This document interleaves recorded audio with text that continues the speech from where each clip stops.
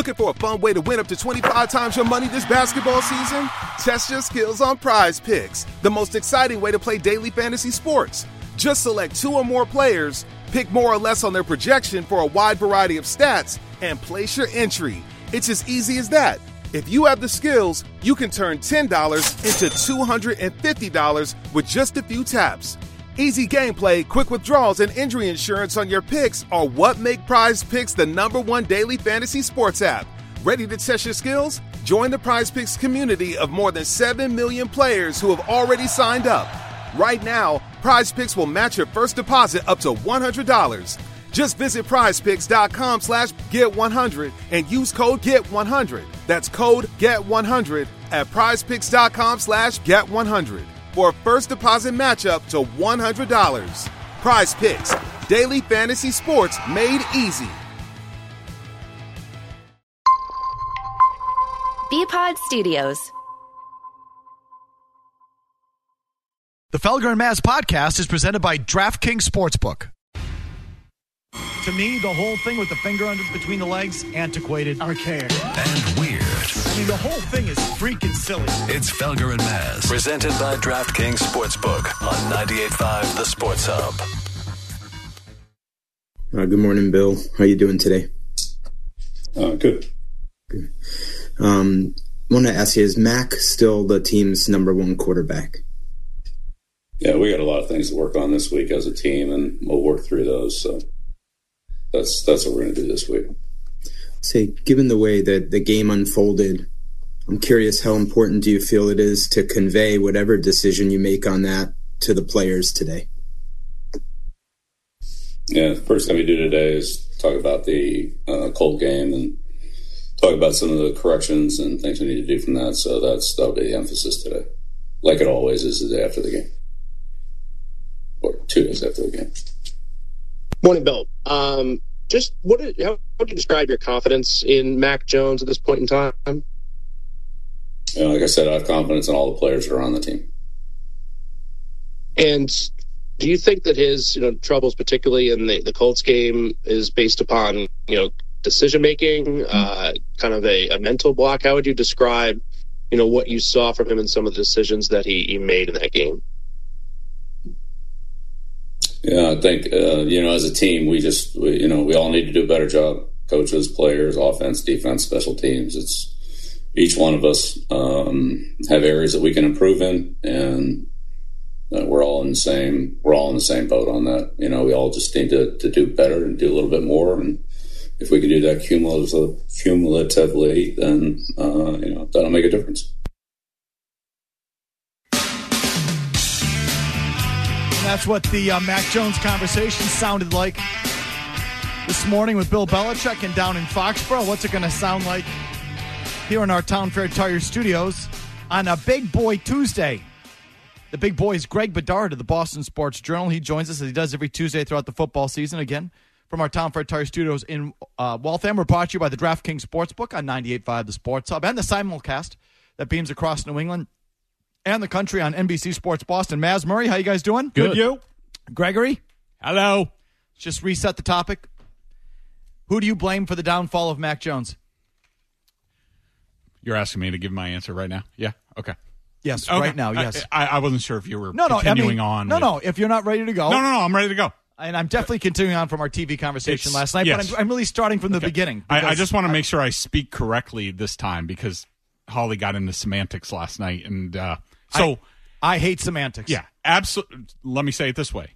Bill Belichick, I absolutely believe, is responsible for where Mac Jones is, who at this point in time, he is a shot, broken, dispirited player midway through his 3rd season, and it is Bill Belichick's fault. It is everything basically since his rookie season has led up to this. Now, am I absolving Mac Jones, his part in this, and especially on Sunday, some of his plays? No, I am not. He still needs to make those layups. He needs to make the layups. I don't care what the PTSD is involved in all of that. But to me, Bill Belichick, the choices that he made time and time again since the end of Mac Jones's rookie season has led to their first-round quarterback being completely done and broken as a player here in New England. And you still think he can be a good player, is a good player, Mac Jones? Well, I mean, and I'm not saying here. Right. I'm just saying in the football universe, his place in it, he's a good player and can be a good player. Correct. If you put him, zap his brain that he forgets everything that just happened over the past year and a half. Yep. You put him on the San Francisco 49ers. I think he can be a good player capable of winning a Super Bowl with a team like that. And you said to us in the email chain this morning, go back and look at his tape from his rookie year. If I were to do that, what would I see?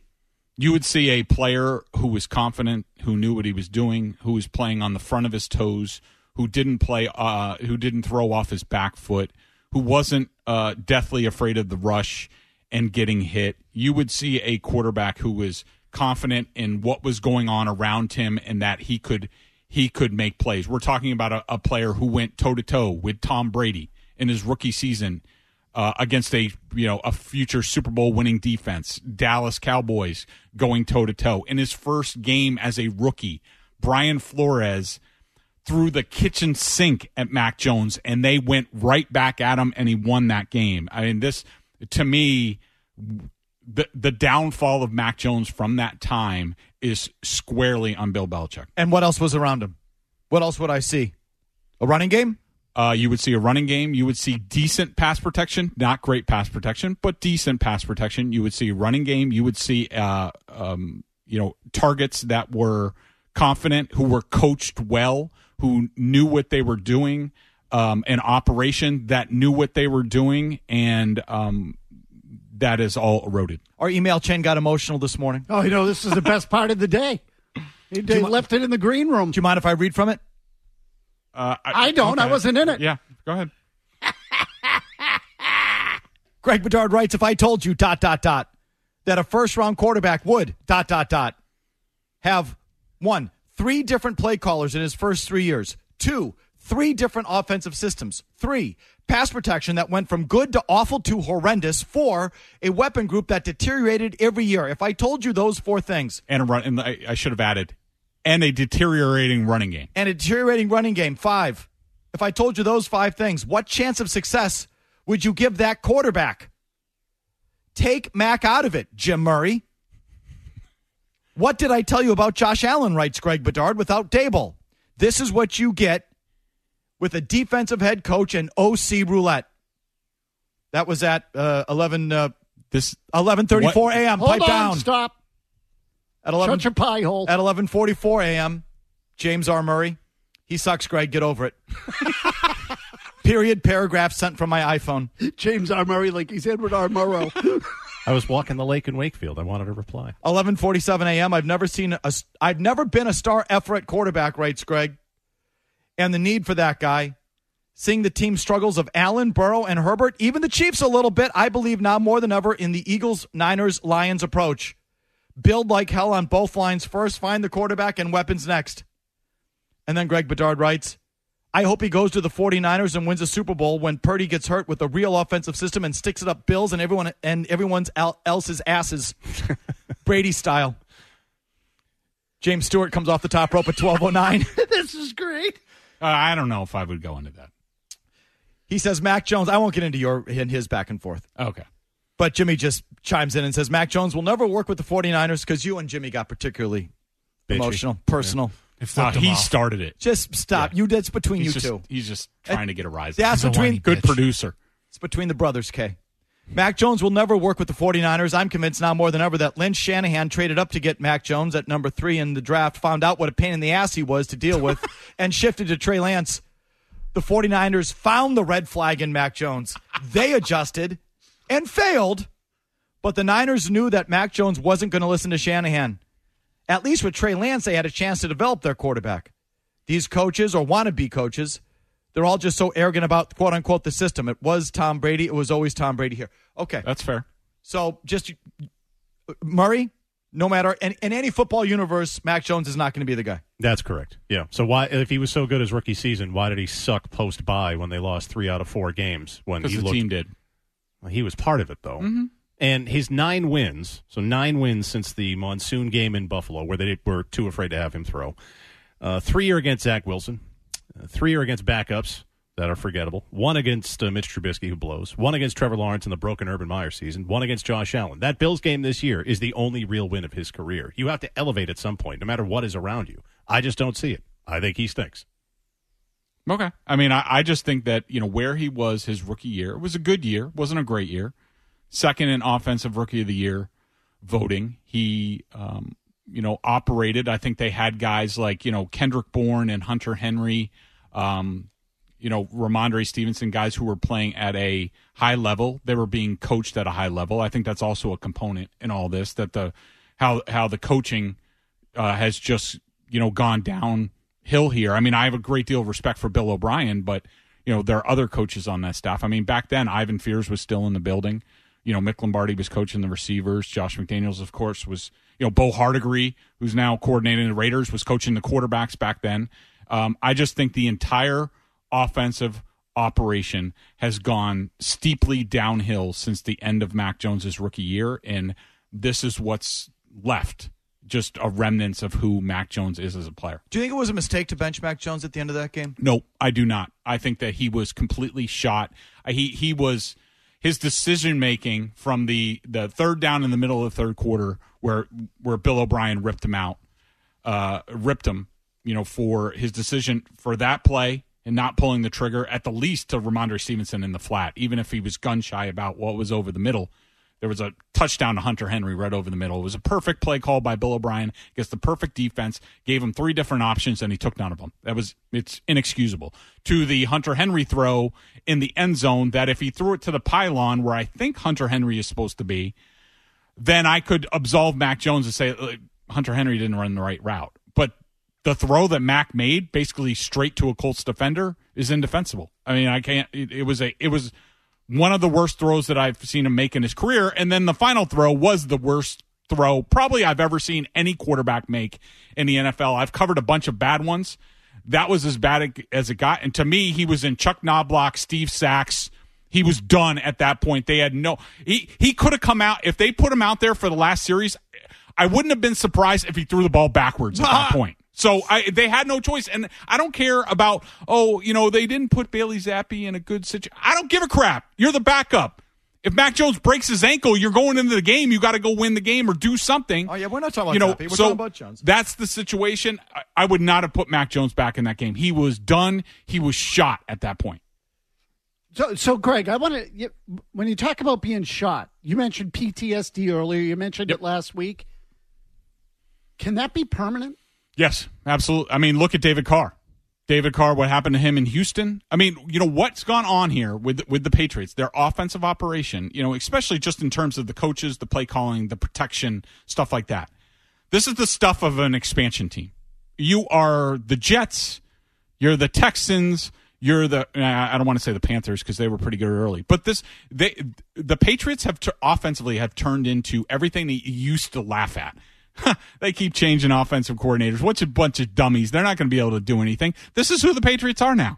They're a joke offensively, and they've completely ruined at least an average quarterback, if not, good with a good offensive operation around him. Again, quoting James R. Murray at 11:44 a.m. He sucks, Greg. Get over it. Sent from my iPhone. No, they help ruin him, too. I agree with that. He's not as terrible as what we saw Sunday morning. I mean, he is broken. But he sucks, too. Your thoughts, 617-779-0985. We got much more with Greg coming up, and your calls. Don't go anywhere. You're listening. I listen to you every day. To Felger and Mazz. I think this is a moral law. On the Sports Hub. Think about this. The guy gets put into the game for the last drive. And like 7-8 years ago, we would think there was some master Bill Belichick plan that they had practiced this over and over again for this moment, and they're going to do a fake spike with the backup quarterback who knows how to run it to perfection. No, I felt like they didn't know what the hell they were doing.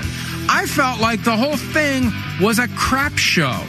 It was embarrassing. None of it makes sense. None of it seems like Patriots. The Patriots, I never would have thought that that's something Bill Belichick would do there yesterday. He, first off, never makes it about one guy, really, right? It's always like, stay the course on to Cincinnati, right? I mean, to think, okay, first off, you're going to put Bailey Zappi in that situation, who's not overly talented to begin with. He hasn't been in any situation like that all year long, right? He's also a guy that to your team, they're going, what do we even think of Bailey Zappi? We've cut him twice during the year? He wasn't on the active roster 1 week, right? I mean, he's barely looks like he's been capable of being the backup. For just lack of better options, they've stayed with him there. That was crazy. I know that Mac Jones interception was horrible down the stretch. But to think Bailey Zappi was going to come in and lead you down on a touchdown drive late in a football game in Germany, when, like, to Devin McCourty's point, probably hasn't run the 2-minute drill all year long, that I just can't even believe Bill Belichick would do that. That was shocking to me. Florio Sims echoing what I think a lot of people nationally have sort of said, looking at that. What the hell was that? We're here where we've watched Mac Jones every snap, sort of understood it more. As, Greg said, Mazz. Chuck Knobloch, Steve Sachs, completely broken.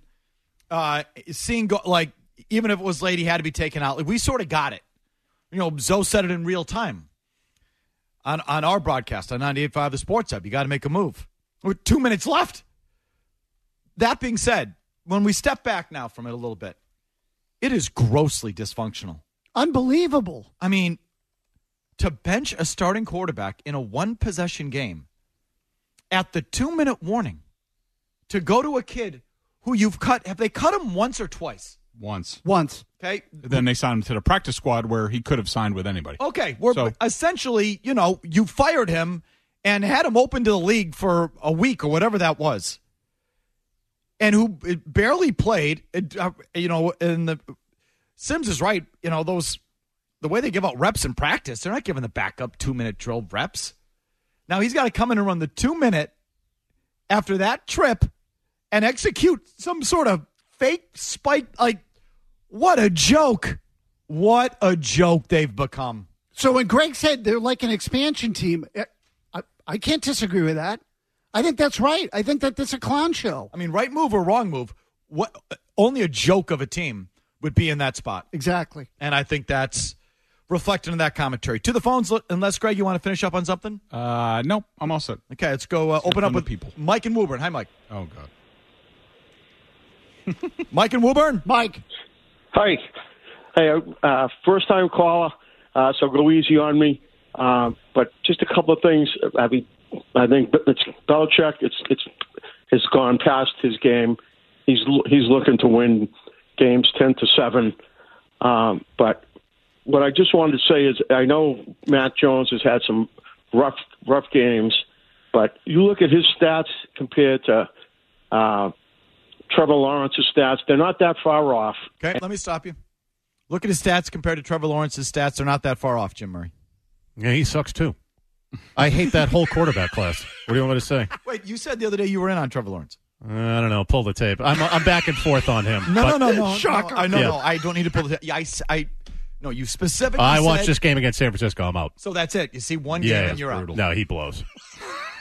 He is. He was talked about as a generational talent. You're the wrong guy to ask. You were just in a couple days ago. Yeah, that was prior to that San Francisco game. Coming out of a bye, you look like that? No thanks. You're Mac Jones with long hair. Could he be Trevor Lawrence, Greg Bedard?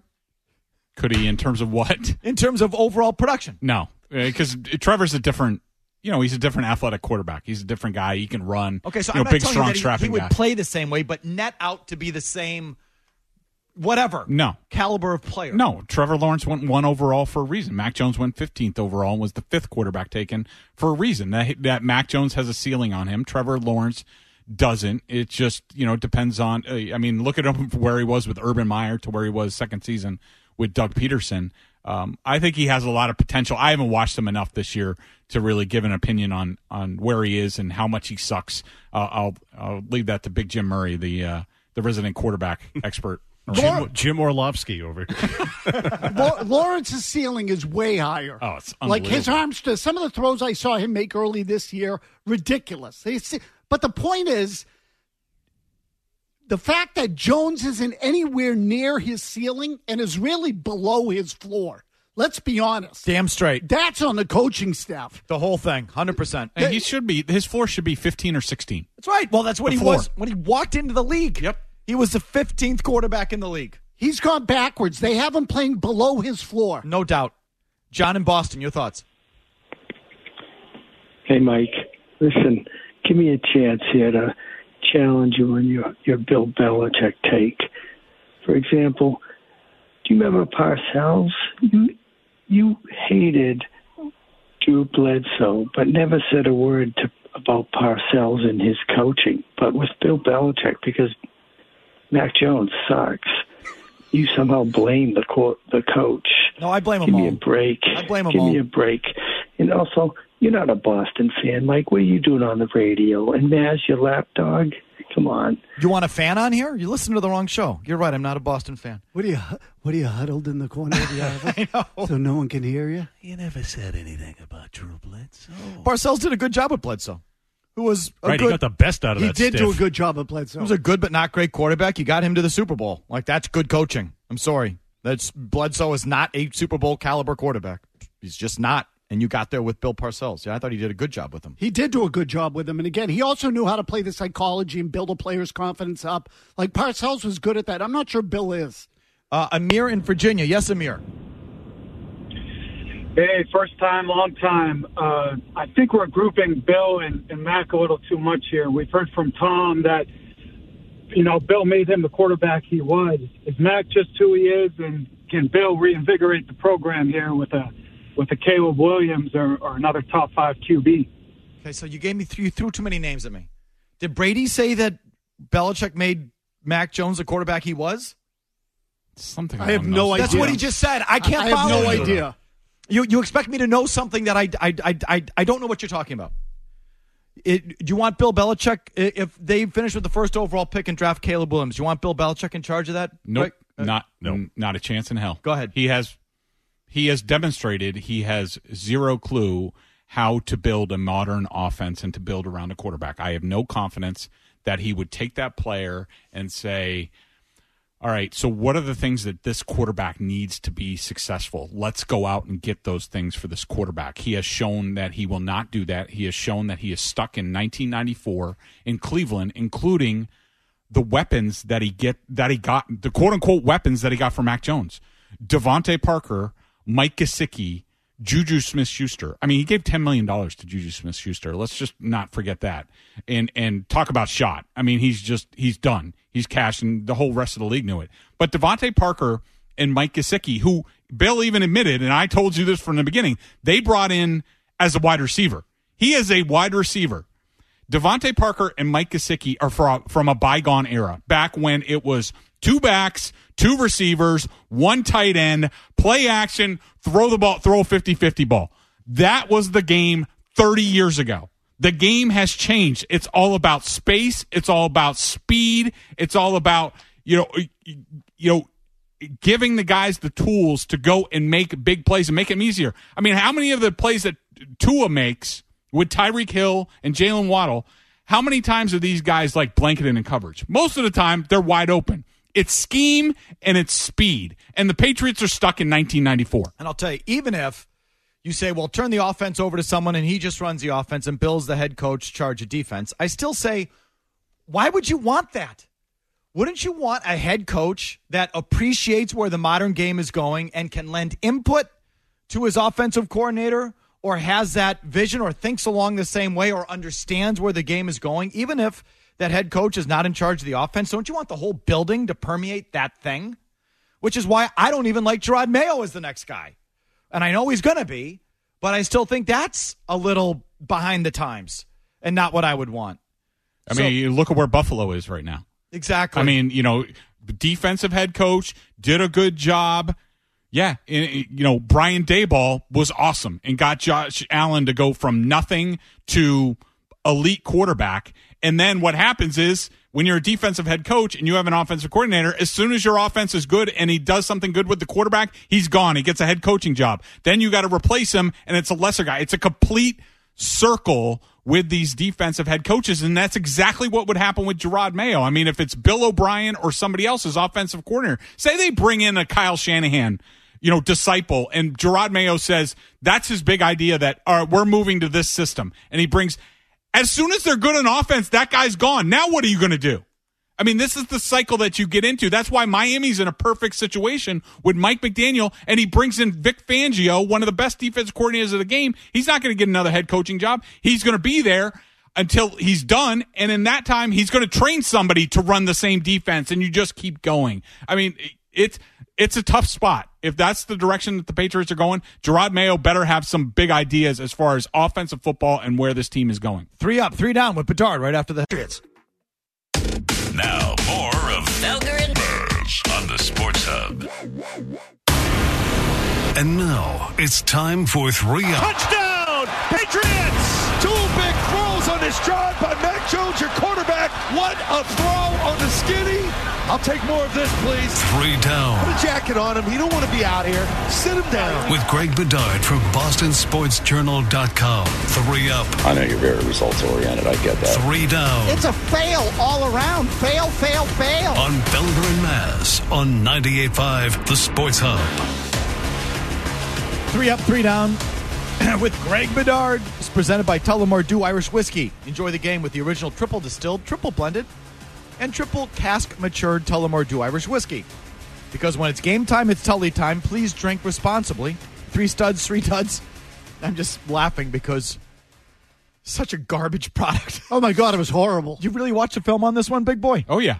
You did the whole thing. Whole caboodle. Okay, 3 up, 3 down. Number 1 stud for the Patriots in this game. Christian Barmore. He's just been outstanding for the last 5 or 6 games. In this game, he had a hit, 2.5 hurries, 3 run stuffs. And what stood out in this game, he had a couple unbelievable 2-gap reps, even against the real good guard for Quentin Nelson. Quentin Nelson. Hey, Quentin. Hey, Quentin. Which shows another step for him that he could be an every down player. Like he was awesome in this game. He really was against, a pretty good offensive line. I went Ramondre Stevenson. I thought it was the hardest he's run all year. Only his long run of the day was 10, but it felt like everything he touched was 6. Number 2. Jelani Tavai. Caused the interception. He was all over the place. He does that a lot. He gets deep in that zone or something. He deflects a lot of passes. Yeah, he's way better than Juwan Bentley is in terms of, getting into his drops, reading the quarterback and knowing, where the routes are going to be. He's excellent at that. He was very impactful in this game, and they needed it with Juwan Bentley out of the game. I also had Tavai. I think he's been, and I didn't like him at the beginning of the year. I think he's probably been one of their 3 to 5 best players on the team. Score another one for Bill Belichick. Or Matt Patricia. Or Matty P. How about that? I'm being sarcastic, but he has been good. Number 3. Ramondre Stevenson. This was primetime Ramondre, back to who he was. I mean, not only just, his speed and back to finishing runs, which was awesome. He had a blitz pickup against DeForest Buckner, who is a mountain of a man, and Stevenson stopped him. He had a 10-yard run and a 5-yard run, sort of back to back in the second half, where they were incredible runs, incredible finishes. He looked awesome. See, I've gotten to the point where I'm trying to pick guys who have sucked for the most of their time, and I'm trying to give them all a little bit of love. So the third guy I went with was Anthony Jennings. I actually thought he was okay in this game. He was pretty good. Go ahead, Greg. Yeah, until the touchdown when he got sucked in and he gave up that touchdown. He did. He got washed under on that play. He totally did. All right, 3 down. Get to the good stuff. The special teams. I just had to group them together. I was just looking for, I had my notes. So, missed field goal from 35 yards, 34 yards. No one back on the punt return on the 69-yard punt, which was embarrassing. Gave up a 42-yard kick return. Bryce Behringer had 2 touchbacks. Just a horrendous special teams effort. They have not gotten better this year. They are one of the worst special teams units in the league. I mean, it's shooting fish in a barrel, but come on. Mac Jones. I mean, that was just as bad as it gets. That throw down by the goal line, Greg, I said the exact same thing yesterday. That was like Steve Sax disease. It was not being able to throw the ball to first base from second base or back to the pitcher, or it was that kind of thing. That was horrid. It was scary. Number 2. Mac Jones. What's interesting, they obviously went into this game with, we don't need to do much on offense, and Mac is in the place. Let's just manage the game. And he did it well. In the first half, I had him for 2+ plays, 0- plays. But starting with that third down in the middle of the third quarter, and then the throw to Hunter Henry, and then the interception, it deteriorated. And, while he was under a lot of pressure, and I normally absolve quarterbacks of that, under this kind of pressure, those were layups. You have to make the layups. What was the pressure percentage against him in this game? 67%. Holy crap! It's a record. And you say 30%. That's for the game? You said 30. For the game. And you say 30% is sort of the or yeah, 40. It's like 35% is sort of like, now you're getting into danger zone with a pocket quarterback. 67? 67. In any other week, we would be talking about how the offensive line, which is my number 3 down, is the pass blocking. Five legitimate sacks. I didn't put any on Mac Jones. There was one you could quibble with, but he really didn't have any escape routes. 5 sacks in a first half and 67% pressure. Any other time, we wouldn't even be talking about the quarterback. We would be talking about how bad the offensive line was, to the point where I think Bill Belichick went to Bill O'Brien at halftime and said, we can't block anybody. Run the crap out of the ball. Don't even bother throwing. Just run, which is probably what they should have done to start the game. Second down was Mac Jones. Third was offensive line. What was 2 and 3 for you, Mazz? So number 2 for me was the offensive line. If you ask me to name someone specifically, I'm going Connor McDermott, Bedard's buddy. He sucked. Boy, was he awful. And my number 3 was Juju. Again, 2 pre-snap penalties.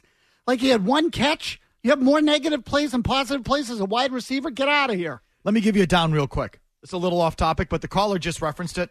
About Tom Brady said that. I'm like, what the hell are you talking about? So I just looked. So Tom Brady still does his podcast, right? Mm-hmm. Oh, yeah, Jim Gray. Yeah. Okay, so he's asked about the Patriots last night. Is there a man on the planet who is more uniquely qualified to give you some insight into what it's like with Bill Belichick when things are going like this, and to work with Bill Belichick from the quarter? Is there anyone in the history of the universe more qualified to give you just a little kernel of insight or something interesting than Tom Brady? No. Here's what he gave you. Yeah, you've got to change your strategy. Different weeks, there's different challenges, and I think the Patriots, they're just having a tough stretch. They're just having a tough stretch, everybody. Yeah, it's lasted about 18 weeks. Just not playing with the kind of confidence that you've always seen. 4 years, really. Obviously, Coach Belichick, I don't think he's coaching any different now than the way he coached when we were undefeated. That's the problem. There's a lot of things that need to go right in order to win and succeed. The more I sit back and watch, everyone wants to celebrate when you win as an organization. Everyone's responsible. And the same's true. Everyone's responsible when you lose, too. Everyone can't be on the bus when you win and be off the bus when you lose and say, let's point the finger at one person. When you look at losing, the organization loses, the fan base loses, everyone's in it together. 0.0. Zero. Nothing. Zero. Now, this makes me angry. Do you understand how badly he's going to suck in the booth? If there's one topic that he could give you one little kernel of something, it's this. And he won't go anywhere near it. He's going to suck. He sucks as a commentator. He blows on the record. Blows. He doesn't want to upset anybody, even people here, where he might have a little bit of rope for everything that he did here, where he could speak his mind a little bit, and it's okay. Well, that's Brady. He can't do it. He won't do it. And never mind when he goes to the bathroom at halftime and Bedard's coming out of the stall after just dropping a deuce. What's up, Tommy? What's up? This is not going to work for anyone. He's going to give you nothing. Nothing. Zero. Nothing. He's going to hate it. We're going to hate it. Useless. But these TV executives, let's just sign another name ex-player and throw him behind a microphone. Like that automatically is going to make him good. Oh, my God. It's like that bothers me. What is the point, dude? And again, that's Bedard coming out of the stall.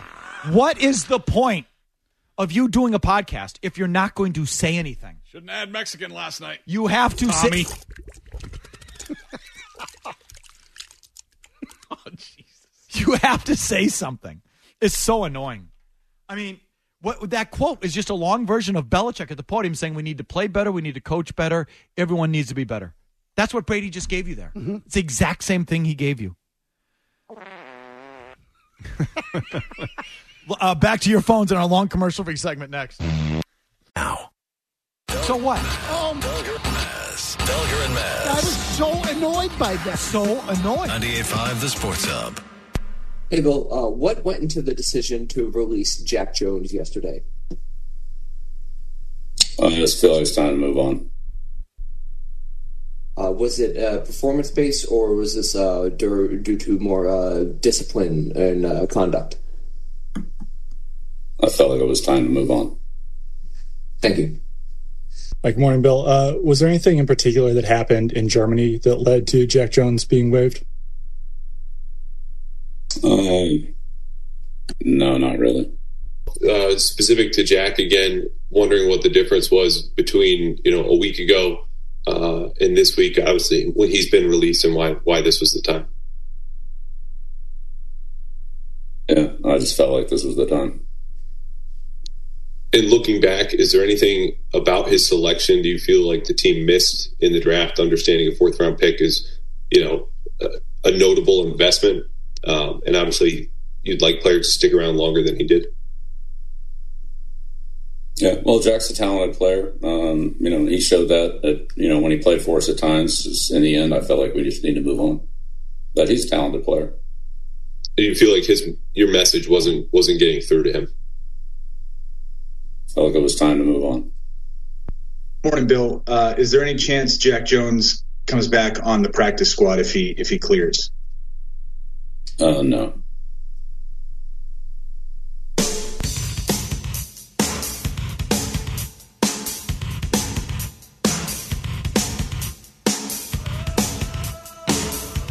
Before we go back to your phones, Greg, there was Belichick today on the Jack Jones situation. Your thoughts on that story? Way to be accountable, Bill. Just moving on. I mean, give some sort of explanation. I mean, this is a joke. This is a player that, it's just representative of, where they have fallen off in terms of personnel and standards on this team. This was a player. Look, first of all, he was overdrafted. I understand he's talented. And Bill, I think it was yesterday. Was it yesterday or today that, he mentioned the word talent twice with Jack Jones. And that's why he was still here. Talented guy. Considering his background, he should not have been drafted in the fourth round. He should have went much later, or undrafted at all. He was suspended at the end of his rookie year. Okay, that's, at least that's probably strike two, considering what he came in with. And then the gun charge, he could have been gone after that.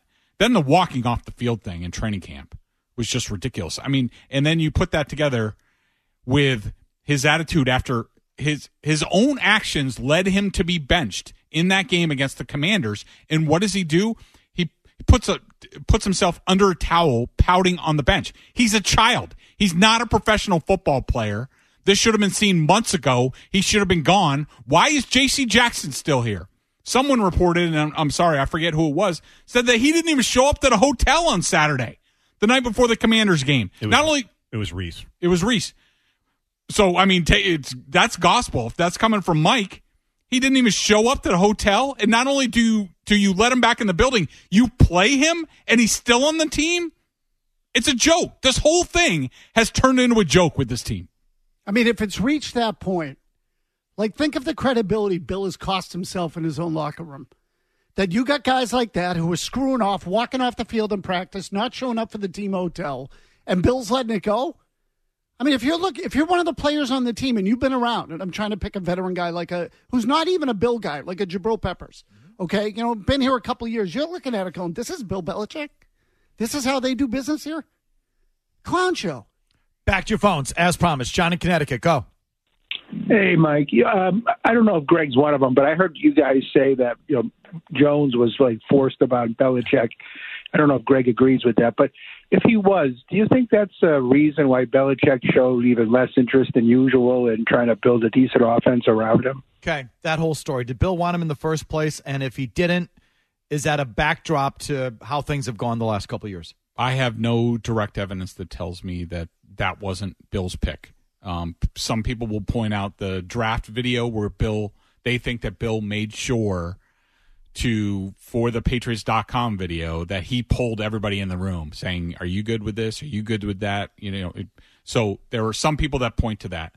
I have asked people who you think would know, and none of them have any knowledge of that not being Bill's pick. But to the point, the last point that the caller made, no. If you are keeping score, if you're paying attention, this is what Bill has always done with offense. He doesn't care about offense.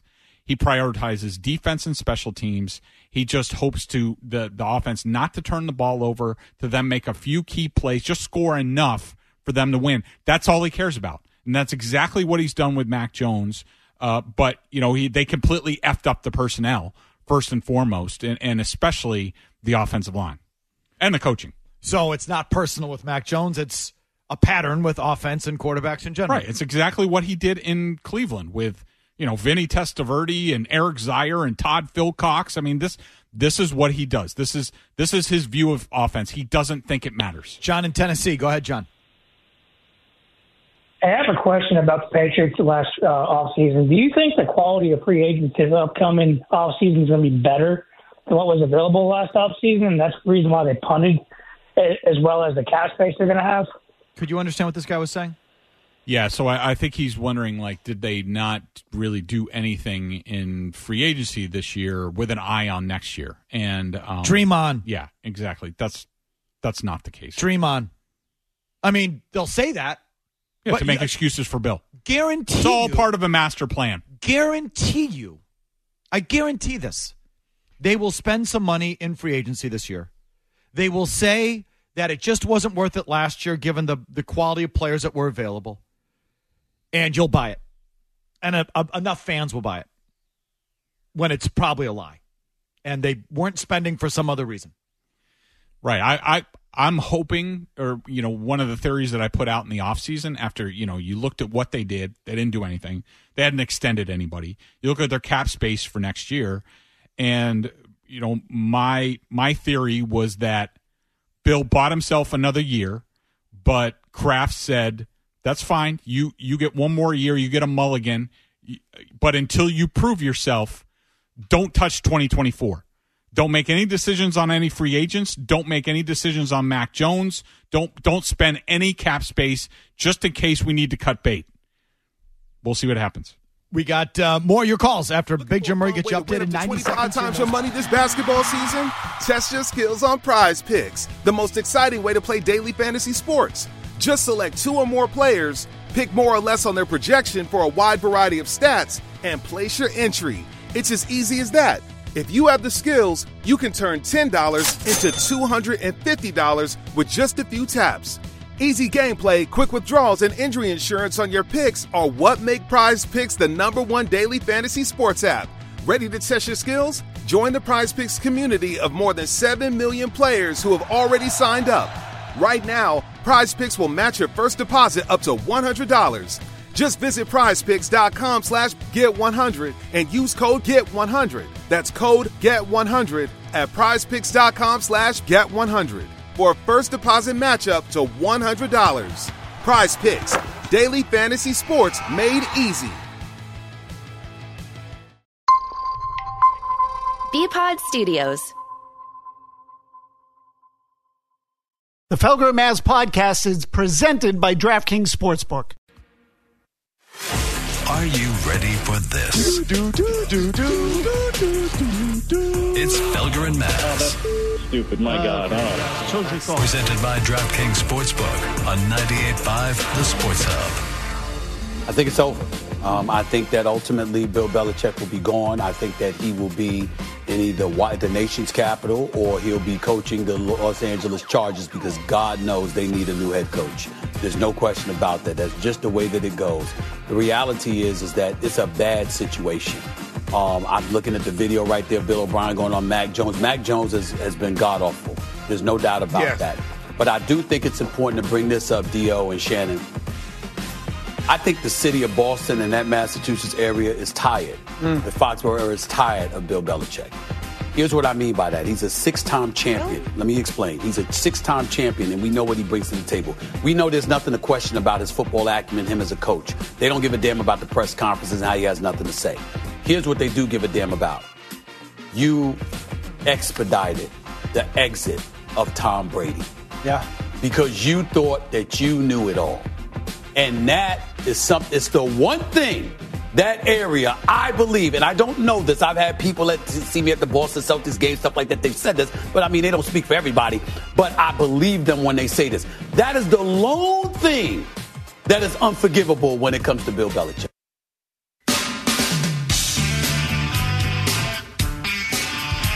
Yeah, Stephen A. Smith yesterday on Bill Belichick, and this is sort of developing as I thought it would, that, Bill's next destination would kind of be the story of the second half for the Patriots. And does he want to keep going? Where's he going? The posturing between him and Robert Kraft and the leveraging. What's the contract? Is the contract going to be an impediment? Is it a trade? Is it a firing? Is it going to be a battle over that? Another border war? A Parcells thing? Like that whole ball is what I thought this was going to develop into. I still don't know if it's going to be acrimonious or if that's going to be a battle there between those guys or they've got an agreement. I don't know that. But the jockeying for Belichick's next destination is certainly begun. Stephen A. Smith there says Washington or the Chargers. The Commanders is certainly a team that has come up many, many times. Now I've just been informed by Greg Bedard that Dan Orlovsky was this today or yesterday, Greg? When was this? Today. Orlovsky was on Pat McAfee today. And was going over film and then dropped something, or what? Because I have no idea what this is. You want to just set it up quickly? So Pat and Dan were talking about Bill Belichick and his future, and Dan sort of dropped a nugget here. Okay, let's go. Let's get a nugget. Now, Diana Rossini reported this weekend that people around the building are assuming or preparing for a mutual parting of ways between Bill Belichick and the New England Patriots. He will go coach somewhere else if that is the case. Will he be the GM as well? We assume, but who knows? Mm-hmm. That would be bananas. Yeah. That would be a colossal move in the NFL news cycle. I've heard that. I've heard more and more of that over the past week. I'm not a reporter, all that stuff, but I have heard that. You're a journalist. I have heard that that's going to be the case, and it's kind of who knows the likelihood of it, but I've heard that that's going to happen, and I've heard the location is already kind of determined as well. Where he's going? L.A. Chargers. I'm not giving. I've heard that. Who'd you hear from?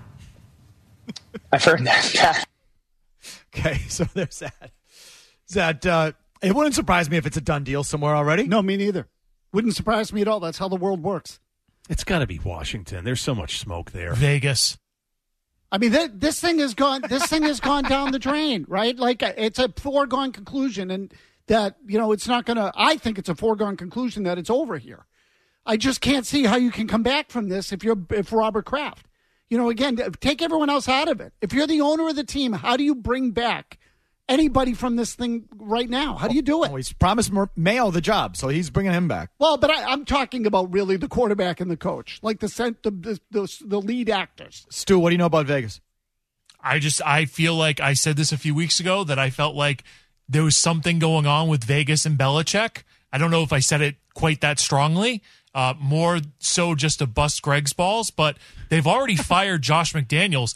I'd like to think that Mark Davis has something in his back pocket. That's what I want to believe. I don't know if that's true, but Vegas makes sense to me, especially with how Bill has spoken so highly of the Taj Mahal stadium and facilities. If I was a Raiders fan, I'm sorry to cut you off. If I was a Raiders fan, I would burn the building down if that happened. Well, not only that, but you got to look at Mark Davis between Ziegler and McDaniels and Gruden. I think he's paying like something like $80 million just for McDaniels and Ziegler. I think for the end of to pay off their contracts, let alone what they still owe Gruden when they go to court. Now you're going to bring in Bill Belichick at $20 million a year plus everything else you have to pay for a whole entire new coaching staff. I think they're much more likely to stick with Antonio Pierce and Champ Kelly than they are to go with Belichick. But look, let's play the game. Let's say that Bill does have his next act lined up, or at least it's being talked about. To me, let's discuss who are the likely contenders in this. To me, you need a team that's out on their coach, depending on what the record is, and also an owner who is brazen enough to tamper with Robert Kraft's head coach right now. To me, the only people that I see in that scenario, number one, Dave Tepper.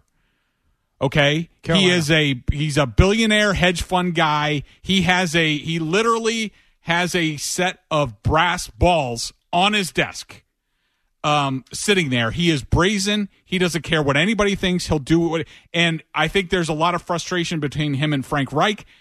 They're 1-8. The first round, they think they finally got the quarterback right, and now it's even worse than ever. I'm sure he's frustrated. Now, the only thing with Bill going to Carolina is Tepper's meetings with the head coaches are the stuff of legends. Like, Bill would say, like, okay, but you're never talking to me, ever. Right. And Tepper might be at that point where he just might be, okay, I agree. My hands are up. Like, I can't get the coach right. I think I finally got the quarterback right, but now I can't do that.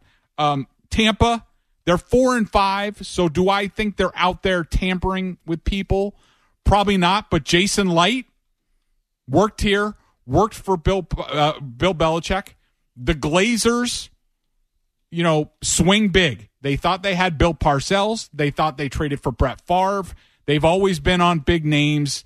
I could see them being part of it, and Jason Light sort of being the intermediary to be like, hey, Bill, why don't you come over here? We got a pretty good team lined up. The Chargers, I don't know. It makes a lot of sense. Maybe the Spanoses are finally fed up that the head coach, who is supposed to be a defensive wizard, his defense can't stop anybody, and they know what they have in Justin Herbert. Washington, I don't know. I know that's mentioned a lot, but Josh Harris, look at his history with the 76ers and the Devils. He's a process guy. He's the guy who believes in the process, analytics, all this stuff. I don't know. It could be them, but I don't think it's an ideal fit. Anybody else? What about the Green Bay Packers? No, not a chance in hell. Why? First of all, Mark Murphy, I think, is retiring at some point, mandatory retirement. So, and plus he's beholden to a board. We have term limits? Age limits, I think. Awesome. I think 70. Well, I love it. Bill might not fit into that. I mean, I didn't know that. Think there's something like that. Interesting. I didn't even know that. But keep going. Why do sorry. you say the Packers there, Stu? It's just a mere, I believe that Bill Belichick was interested in Jordan Love at one point. So if he has a quarterback in a place that he likes, like the Packers, the history of the Packers, Lambeau Field, he can have a field day pants off with NFL films. So I just think, Stu, you're falling into the trap that a lot of fans do.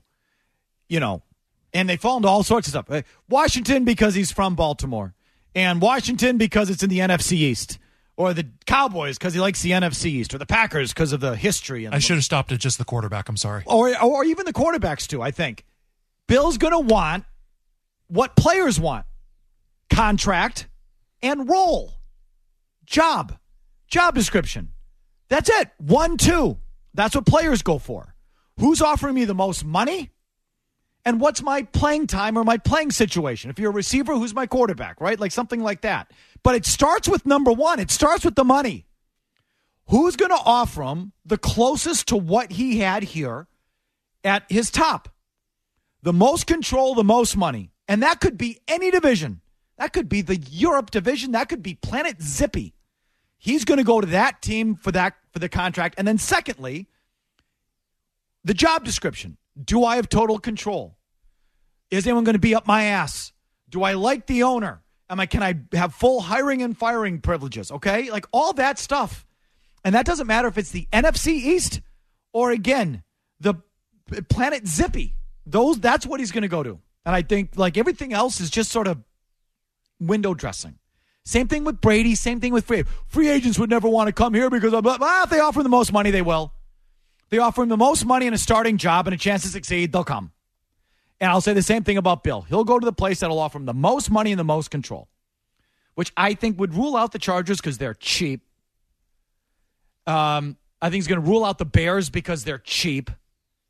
I bet it's going to rule out the Packers because they don't pay coaches $20 million a year. The one publicly owned team in the NFL is going to have the worst public relations head coach ever. Right. So start with teams that have the most money and are desperate enough to say, Bill, you have complete control.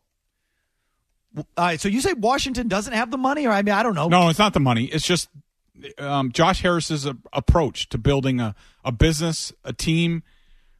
It's about the process. It's about sort of the football czar. Maybe he's the football czar or comes in as the head coach and then elevates to football czar, sort of like Bill Parcells in Miami. I don't know. The one caveat there is, I can see him working for the Joneses, even though, Jerry's the GM and Steven's the head of player personnel. I think Bill's comfortable enough with those guys. I do think Dallas will be a factor. And keep an eye on not to sound like Colin Cowherd, but keep an eye on Dallas, how they finish the year, because Jerry's 81. He's not getting any younger, and Bill Parcells liked working there. He liked the setup. Okay, working conditions, money, working conditions, whether that means total control or a place where he's really comfortable. And I wouldn't be shocked if it's Dallas. Thank you, Colin. So no matter what the titles are, Bill knows, Jerry's a GM and Steven's a player personnel guy, but between who's the guy that really runs the thing? Whatever his name is, Harry Schmedlap there that you guys talk about? Clay. Huh? Forget it. Whatever, that guy. That Bill likes them all, and Bill can work with them all, and he's okay with it. And he can bring his kids and blah, blah, blah. That's what it's going to be about. What's so funny, Mazz? No. Yeah, whatever. By the way, on Mark Murphy, he confirmed. What's the guy's name? Clay. Will Clay. Murphy confirmed that he will retire July 13, 2025 when he turns 70. Team board members are put under emeritus status at 70 years old, requiring them to retire or resign, though they can continue to hold their title as an honor. Freaking cool. That all the more reason to like the Packers. You get old, you're out. I think we should do that here at 55. Everywhere. Are you kidding me? We got 10 up, 10 down. No, we're not doing that. We're going to do 10 questions. Let's do that. With the big boy right after this. Good night. Now, more of Felger and Mazz. Now, on the Sports Hub. You want the answer? You've got to ask the Do question. you have an opinion based on if you had to go with your gut, which way it would go? Sometimes you have to ask it over and over and over again. Why? This is 10 Questions with Greg Bedard and Felger and Mazz on 98.5 The Sports Hub. All right, here we go. 10 questions with the big boys. We've got 8 minutes now. I've been late here, so we got to be on time. What are our buzzer options, Jimmy? Bailey Zappi. Bailey, are you taking these reps right now like you are in a quarterback competition right now? Yes, sir. It's Zappy time, big boy. Can we talk about Zappy now? Is it okay to talk about Zappy now? Is that all right? Can we just move the goalpost? No. You don't know what the conversation was different. Okay? Is it okay if we talk about Zappy now? No, what we were talking about was a competition, not about Bailey Zappi. I'm happy to talk about any players on the practice field for the Patriots. You wanted to talk about a non-competition. And that's what I shut it down because there was no competition. There wasn't a competition. Asking you, our football overlord and savior and supreme ruler, is it okay if we talk about Bailey Zappi now? Okay to talk about Bailey Zappi, just not a non-existent quarterback competition. So it's okay. We have the green. Okay, it's always okay to talk about any player on the roster, Michael. Next. Yay, Celtics, everything Celtics is great. Yay. Couldn't have said it better myself. Next. Whee! Next. Hey, there's another one. Sacked and sacked and sacked and sacked and sacked and sacked. Sack after sack after sack after sack. Sack, sack, sack, sack, sack. So what it was like watching that game. That's it. Okay, hit one.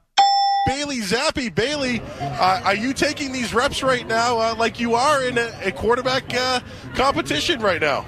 Yes, sir. Yes, sir, you are. Yes, sir. Number 10, thoughts on the current state of the Buffalo Bills. Perfectly illustrates the issues with having a defensive head coach. You are always swimming upstream on offense and the quarterback position, even if you have Josh Allen. They look like a team that's about to get their coach fired. The coach is a moron. The quarterback's back to being a moron, and their window slammed shut in 13 seconds in Kansas City 2 years ago. What'd I tell you about Josh Allen when Brian Daboll left? What'd I tell you? Oh, you're so smart. Yep. Told you. Our football overload. That's right. Say it again. Is it okay more if I go to the clearly next for the question? people in the back? Can I go to the next question The now? grand poobah over here. You shall. Next. Whee! Who should be their next head coach?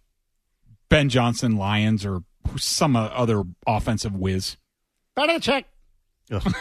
Bill Belichick should be their next coach. Yes! Bill Belichick. Well, so look, in all seriousness, like when we rattle off these possibilities, I feel like Bill's an East Coast guy at his core. Like, I can't, you put Bill in San Diego, that doesn't fit. You're going to send some hot chick to the game and have 72-year-old fat Bill Belichick on the sideline? Send that what? That doesn't work. Send what to the game?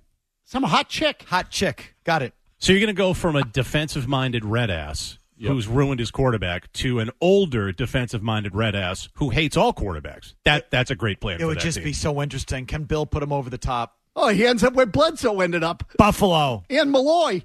Belichick's the answer. What do you say, Jim? Young, creative offensive mind, Ben Johnson. Next. Thoughts on the pass interference penalty that preceded the field goal sequence? I just hate the spot foul. I hate it in the pro game. Hate it. Hate it, hate it, hate it. What a bailout garbage call that was, even if he kind of sort of did it. I hate that games are decided on that crap. Keep it in your pants. I know, but when the guy turns around and he doesn't turn around and runs into the receiver, it's automatic. When your moron head coach sends a zero blitz for the second straight play, it's sweet poetic justice. I was so happy they called that. F them. Idiots. Ridiculous call. Next. Sacked and sacked and sacked and sacked and sacked and sacked. Sack after sack after sack after sack. Sack, sack, sack, sack, sack. Means you suck. Number 7, thoughts on how the Broncos handled the clock down the stretch. It was a joke. Worry about yourself. Don't worry about the opponent in timeout. Just go win the game, and don't worry about the other stuff. It actually ended up helping them because the Bills couldn't count to 12 or 11. No, they actually, unfortunately, could count to 12. Absolutely bananas. Kick it on third down. Why would you put extra stress on your kicking unit, which had sucked all night and missed 2 extra points, and have them rush out there panicked? Oh, we got to kick this. We got to kick this. What the hell do you think is going to happen? I went back to watch this to make sure that I got this right because we were on TV when this happened last night, Greg. So this bozo kicker had already missed 2 extra points, right? Yeah. 2. Mm-hmm. I believe into that end. I think both were going in that direction, if I'm not mistaken. Certainly the second one was. Okay, so your dingbat kicker has already missed 2 kicks going into that end, I think, but at least 2 extra points. So 2 kicks of that distance. You understand that it was third down and the clock was stopped with 24 seconds. Okay? So at the snap of the ball, the clock go. I'm sorry. Yeah, so what I'm trying to tell you is all they had to do was spike the ball at 7 seconds, and they could have had 40 seconds to bring the field goal team on. Correct. They didn't need to do it. Russell Wilson kneeled down at around 24 seconds, okay?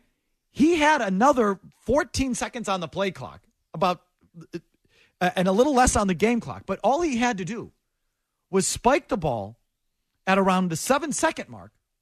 That's fourth down. Now the 40-second clock starts, and your field goal team has 40 seconds to catch their breath, get out on the field, settle down this dingbat kicker, as opposed to rushing him out there. What was the point of that? Stupid. And so you kick the ball, and maybe there's 3 seconds left on the clock where you have to kick the ball off. You should be able to survive that. I thought Peyton way overthought the thing and almost ran his team because he missed the kick. Yeah. They rushed out there, and the dingbat missed the kick. So Peyton's strategy backfired because it put his kicker in a bad spot, and he missed the kick. It blows me away how many teams try to milk that thing down to 0, right down to the nub, instead of just doing the best thing possible to make the play. All you had to do is spike the ball. He had plenty of time on the play clock. Go back and watch it. He had plenty of time on the play clock. Spike the ball and get a full 40 seconds and have your team with plenty of time get out there in that situation. Oh, the Broncos screwed it up too. Next, sorry. Yay, Celtics, everything Celtics is great. Yay. 6, thoughts on the Michigan cheating scandal. They did it. Own it. And don't bring Rutgers into this, goddammit. I hope Harbaugh gets fired because I want him back in the NFL. I mean, that might happen either way, but I want Harbaugh back in the league. After that crying meltdown by the fill-in coach against Penn State on Saturday, and he acted like Jim Harbaugh died at halftime, I hate them. I kind of liked Michigan. I hate them now. You're not martyrs. You did it. Oh, it's been a hateable program for a long, long time. And they get everything they deserve. Next. Number 5, now that they've hit the bye, tool bag question. Who's been the biggest tool bag on the Patriots this season? Jack Jones. What a baby. Jack Jones in a runaway. Believe me, there's a lot of competition for it. That guy lapped the field. Jack Jones, the team stands by you after a bag full of guns in an airport. The charge gets dropped, and this is how you repay him? Ass clown. Next. Sacked and sacked and sacked and sacked and sacked and sacked. Sack after sack after sack after sack. Sack, sack, sack, sack, sack. If you were starting a franchise and could have any quarterback on the planet, meaning pro or college, who would you take to start your program with? I'll give you 3 picks. I want them in order.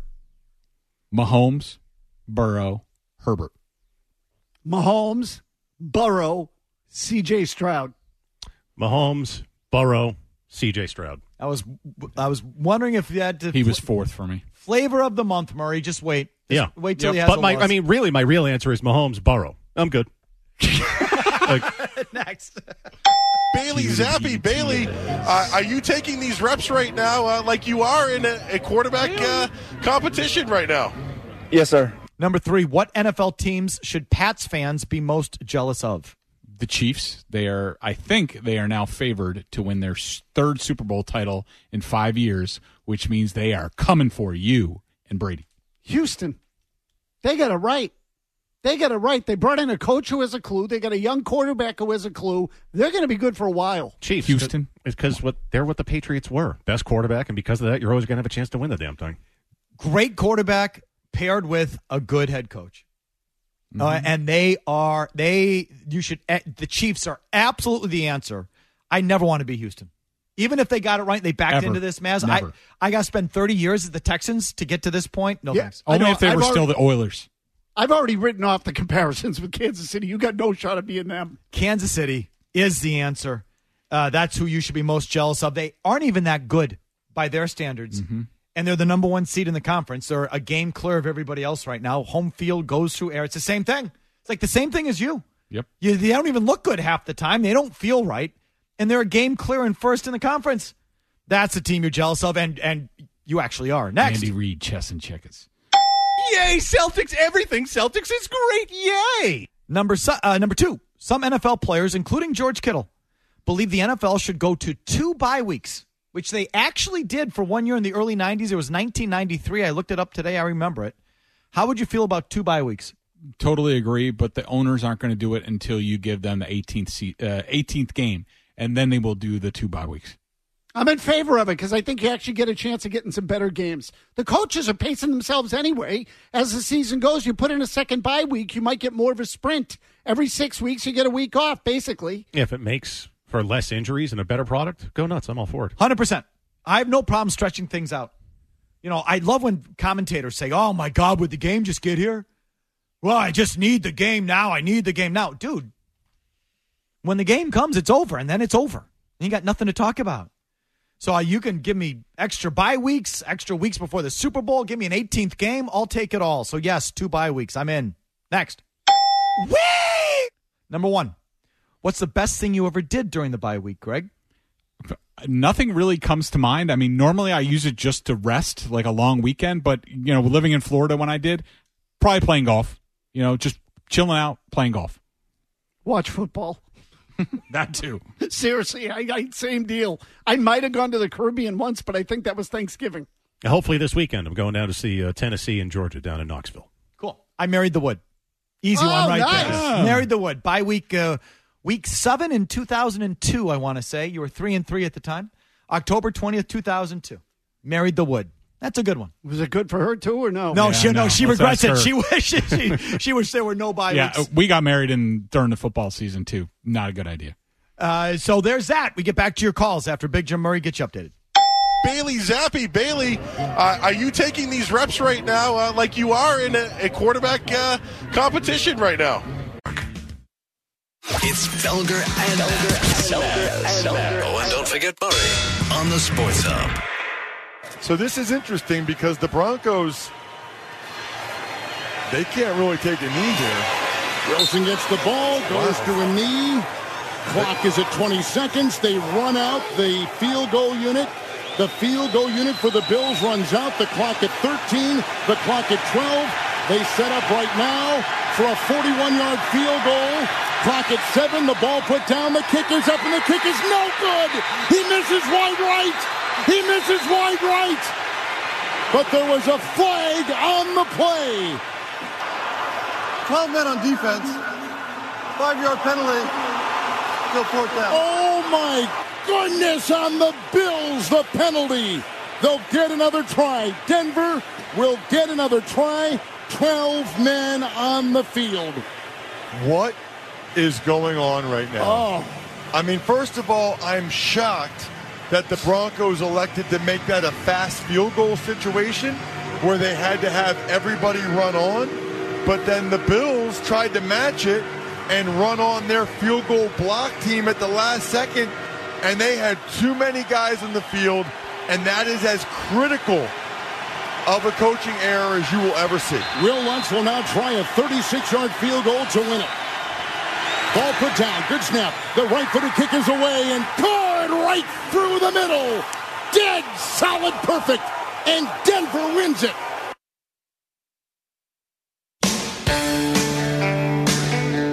Early email of the day, a chronic emailer.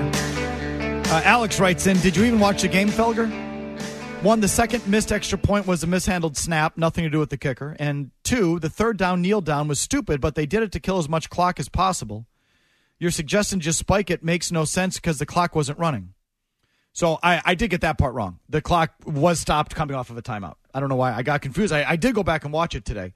The play clock was running, obviously, but the game clock wasn't. So I must have missed that.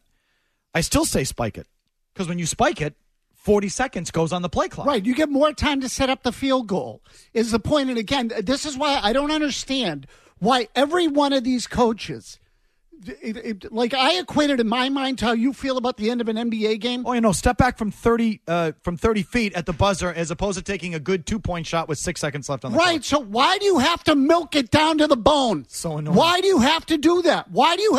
How about just make the freaking kick, get your right, and then squib the kick and play some defense? And whether, Alex, the kicker missed it or they mishandled the snap, it's the same point. They were having trouble with their field goal team. It's freaking semantics. Dummy. Okay, they were having trouble with their field goal team. So here's an idea. After their field goal team butchered 2 extra points, let's put them in a scramble drill to get out there with the game on the line. Let's stress them out further. I couldn't believe it. If you spike it, 40 seconds goes on the game clock, and you have all the time in the world to get out there and get set up and catch your breath because obviously they're having trouble with the field goal team. So sorry that the game clock wasn't running. I got that wrong. I mean, that thing was a suck fest is what it was. Both teams throwing up on each other. It was unbelievable. So, I mean, to me, Denver is every bit as culpable. Like I would have been doing the same thing with Denver that everyone's doing today with Buffalo. How do you not count to 12? How do you, if I'm the same thing, you've already butchered 2 extra points. You could have had a full 40 seconds. All you would have had to do was kick it off and then defend 1 play, maybe 2, And again, I know the Bills have had they've had a game certainly against Kansas City where it was bang, bang, bang, bang, bang. But what's more likely, given the trouble you've had with your field goal team, that you can't defend 80, 75 yards of field, 80 yards of field, or that your dingbat field goal team can't figure out how to kick it through the uprights? I mean, it blows my mind. And again, in the Kansas City Buffalo game that you just mentioned, the Chiefs had 2 timeouts, right? Or at least 1. I think they had 1. Okay, so, but these guys had nothing left. All you got to do is squib it down the field and tackle them, and the game's over. That's it. I mean, 1 play they might get. That's it. Because there's no way they're going to run up there and kick the field goal with no timeouts. They're not going to make it work. I promise. Calls with Bedard. Long commercial-free segment next.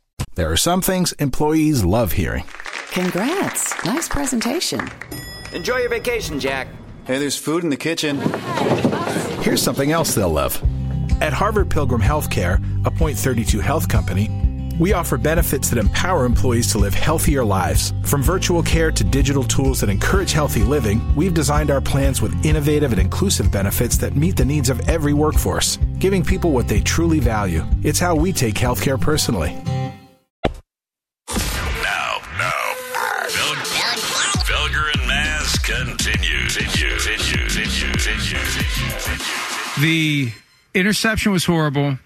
The drive before that, where he had a guy at the goal line, guy at the back of the end zone, and it almost got picked off again. Right. That was horrible.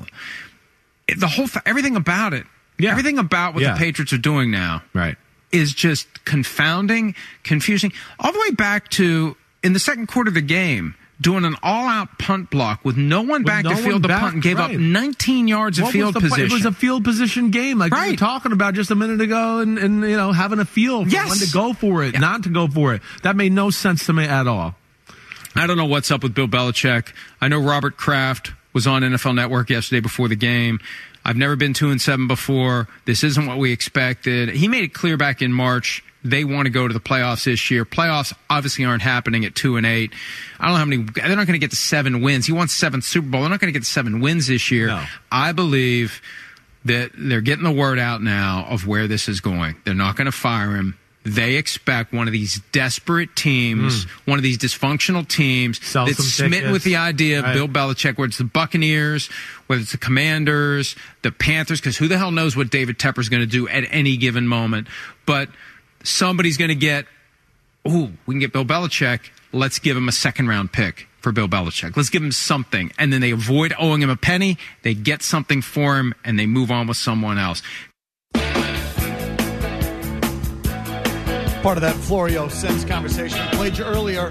I cut it off there. If you had gone on, Florio went on to say, and he bets and wonders if everything's already in place or would be in place before the season ends, and then it's just sort of window dressing after the year ends where they go through the protocols of the Rooney Rule and interviewing candidates when they have to interview them, but it's all sort of set in stone and it just plays out and it's already there, which is kind of similar to what Orlovsky said earlier. And is this thing already done? Wouldn't surprise me one bit, right, Mazz? I mean, that's what I think. Again, it seems to be a more and more common opinion of people around the league. Like, you match up those two comments, everyone seems to think that it's being worked on right now if it's not done already. Okay. I hope it gets done, quickly and everybody gets what they want. Because I don't want to go you probably do. It would be great talk show fodder for a while. A border war? Yeah, a border war in the courts, like injunctions, all that stuff. Like, no, I don't want to do that. Highlighters. I got a whole canister full of highlighters. Let's get Discovery. No, you're right. I like covering those things. But for the Patriots' sake, just don't quick move on. Don't dink around with compensation. If you can get something, get something. But don't drag this thing out. Because, again, staffs get filled and, bodies start to move right after the season ends. And don't get left sitting there with the schmenzer in your hand because you're, wanting to max out on Belichick's value or hold him over the barrel or something. All right, but that process is already – the clock is already ticking on Belichick. Back to your calls. How about Ed in Connecticut? Go. I think Belichick's going to go back to the Giants. His boat is named 8 Rings for a reason. And remember, it was Belichick who texted Brian Flores saying congratulations on getting the Giants job the day before Flores actually went for the interview when Belichick meant to actually be texting Brian Daboll. So Belichick's obviously wired into the Giants organization to have that information. Giants? So on the Giants, I just don't see the Maras being one of this. Now, Steve Tisch could be a little bit different. He's more Hollywood. But they're very old school. I have a hard time seeing them tampering with the coach of Robert Kraft during the season. I just don't see it. Good point. Mike in Worcester, thanks for hanging on. Mike, what do you got?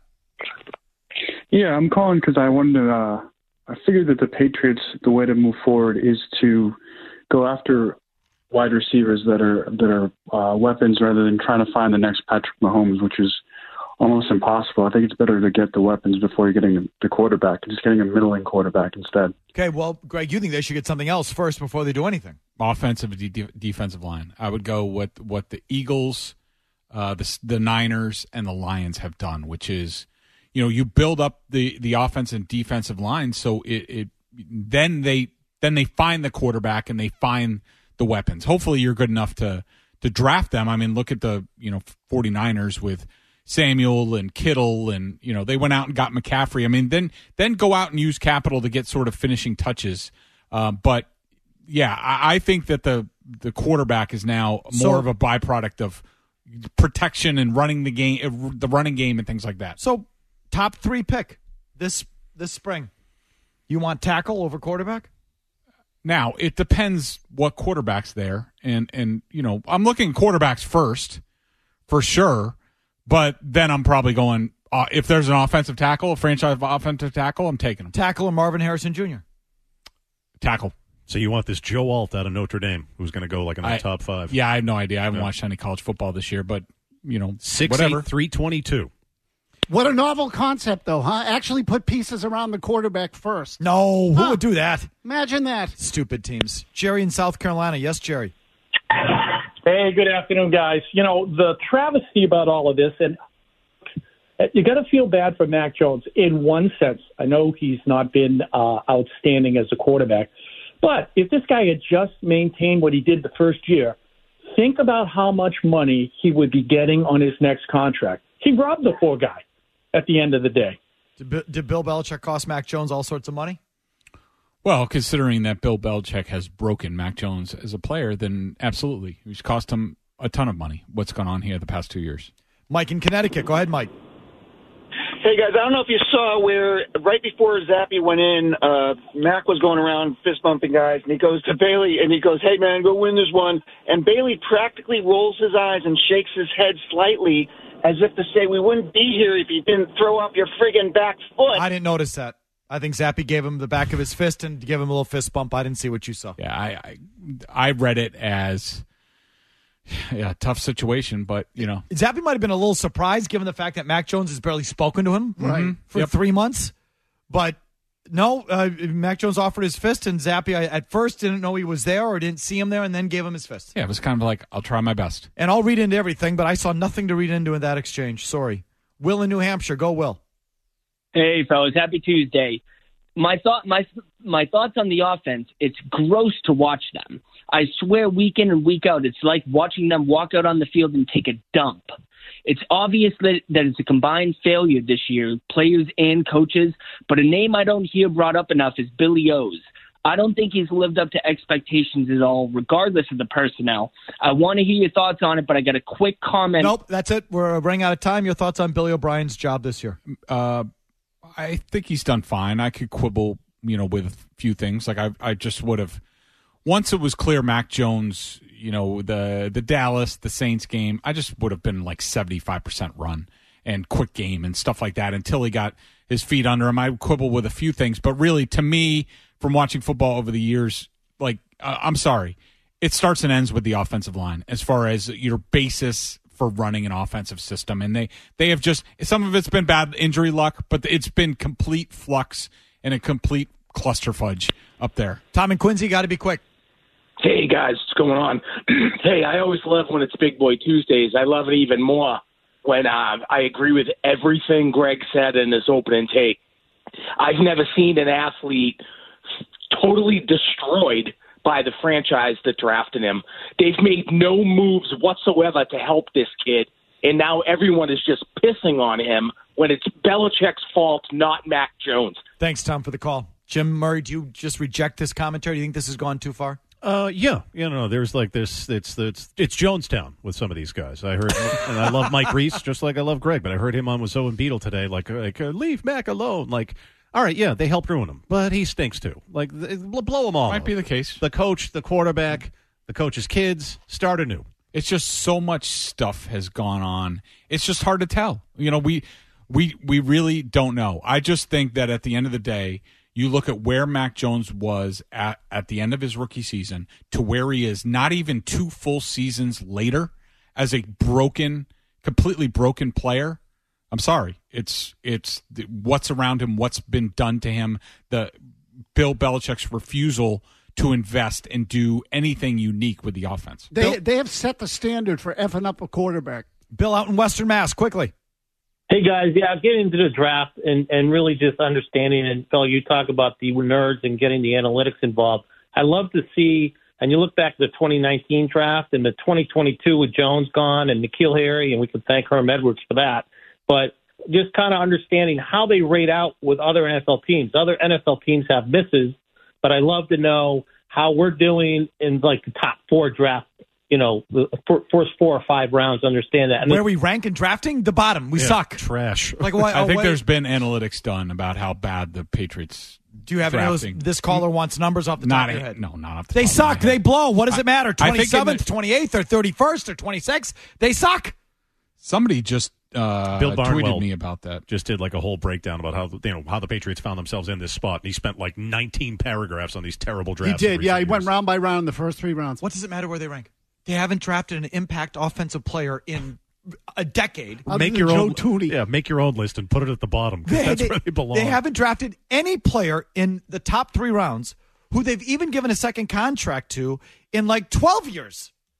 So, like, wherever it ranks is wherever it ranks. So Ori Carr tweeted me. He said, BB's draft since 2016, 23 excluded. First through third rounders, 11 of 25 players are not in the NFL anymore. So they're not even. It's not like they're just missing. Like, yeah, he's not very good. They're not even drafting NFL players. Correct. They're, like, N'Keal Harry is not an NFL player. He's an XFL, USFL guy. Big board, more effective. Well, most of our guys suck too. We just, as we like to say, we don't predict whether they can play or not, just that they're going to get selected. But be that as it may, caller, it's among the worst in the league. So that's what that is. All right, big boy, have we settled all of our differences? I think so. Is it okay if we talk about Bailey Zappi going into the game? The player himself, absolutely. Anytime you want, Michael. So you're saying there's not a competition right now? There is not. There isn't? No. Max shot. Yes, sir. So you're saying Bailey Zappi has currently won the competition? No. I want Will Greer. Yes, sir. Mac Jones fell off the face of the earth. I want Will Greer, the great unknown. Yes, sir. Yeah, I don't know what's going to go on there. I want Zappi. All right. Yes, sir. Thanks for coming in, big boy. Appreciate it. All right, see you guys. That was a big boy lightning round. Did you notice that out there? We just zipped through the calls. So we just cleared the board. You can call us if you want at 617-779-0985. Phone lines are open. We'll mix in some Celtics thoughts as well. Don't go anywhere. Just a 90-second update here from Big Jim, and we're right back.